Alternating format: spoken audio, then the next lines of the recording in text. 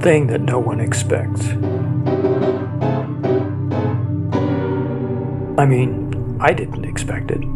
A thing that just bubbles up, champagne a fizz, only it's a pratfall, ungainly, with no big floppy shoes to signal, "Worry not, it's part of a silly show." It is a trip over an unseen blemish, a bump on a beautiful country road, a sting on a warm summer day, insect unbidden. And worry. This bump is a sinkhole, the blemish a malignancy, the insect poisonous. And no, I didn't expect that. Like you, a bump in the road is a bump in the road and only a bump in the road. But no, I can't say that. Not now, anyway. A thing that no one expects. So, I suspect this is also how you will find this blemished journal, this bumpy ride, this suddenly painful discomfort to your previously well-guarded psyche. A thing that no one expects. I am telling you now, expected. I didn't, and the fall, if not painful, was at least exhausting, emotionally, psychically. It left me ignorant as to whether the fall was done or just interrupted. Actually, I remain perpetually in service to gravity's strong force, while weak forces are at play. They confuse the perceptions, perhaps even the reality, whatever remains of that. I wish that I could tell you, regale you with a comedic tale of some embarrassing trifle. Oh, you should have seen me. The whole club was in tears and me covered in mud to my eyeballs. All I could do was laugh along with and pretend the tears were of joy. Right. More like, oh, you couldn't have seen me. I fell down some shaft dark and yet aflame with a magic, a power, a maliciously sucking vortex of...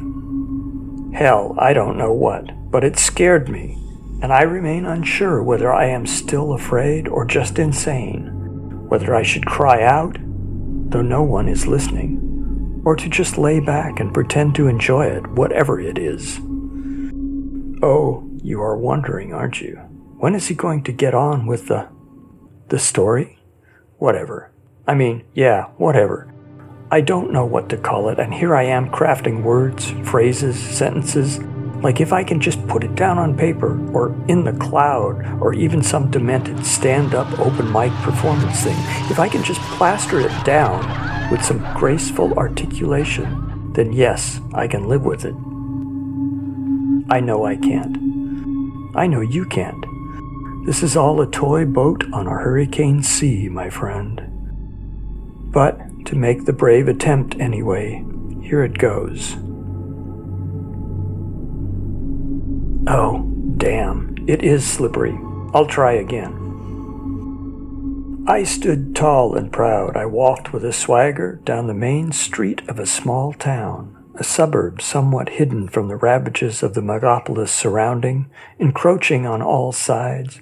It was a nice day, warm without being hot, and of a hue and tone, bright, sharp, greens and blues and swirls of fabric and faces.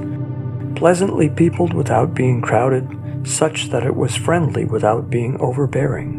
A nice day, not a care in the world.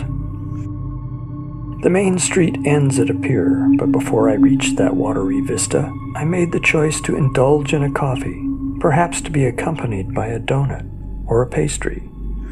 I went into the next coffee house, a reasonable facsimile of such that I happened upon, of which there is no shortage along the promenade. You know that any municipality requires the gritty backsides, the industry, and bustle, but such is placed well out of sight, out of mind. The public face of a successful municipality needs to be a pretty and unthreatening avenue such as this.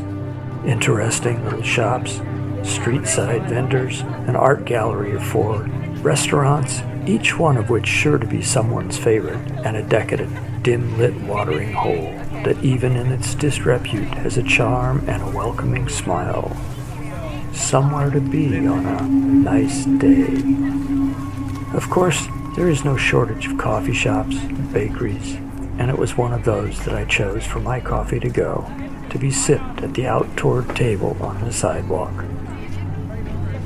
I think it was here that the fugue overtook, the trip, the fall began. I cannot say for sure, but in retrospect, I do not remember a pretty young countermaid asking for my order, efficiently delivering a deliciously aromatic blend in a tall cup with a sleeve to protect my fingers from an uncomfortable heat, and offering me change. Instead, I remember nothing. Of that eternity between stepping into the shop and sitting at the sidewalk table, well, I wish I could say that I remember nothing. But instead of that shop, I remember a perfect void, frightening in its overwhelming power. I find myself wishing instead that there was some demonically twisted entity screeching at me instead, perhaps a scampy-looking thing with a crooked nose and a funny green hat, cackling and giving some sort of half-mad evil eye while dancing a jerky jig. No, just void.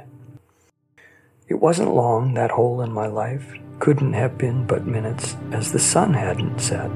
The calendar remained on the remembered day. The trains all ran on time. Nonetheless, yes, I tripped. From then on, things have happened. They keep happening. Strange things. Stranger still, for happened really isn't a word that can describe events, perceptions, stories, interludes that creep into play at the oddest times, like memories inserted in the spaces between the frames of a movie reel. Thus, you are primed. Listen on, though be prepared for naught.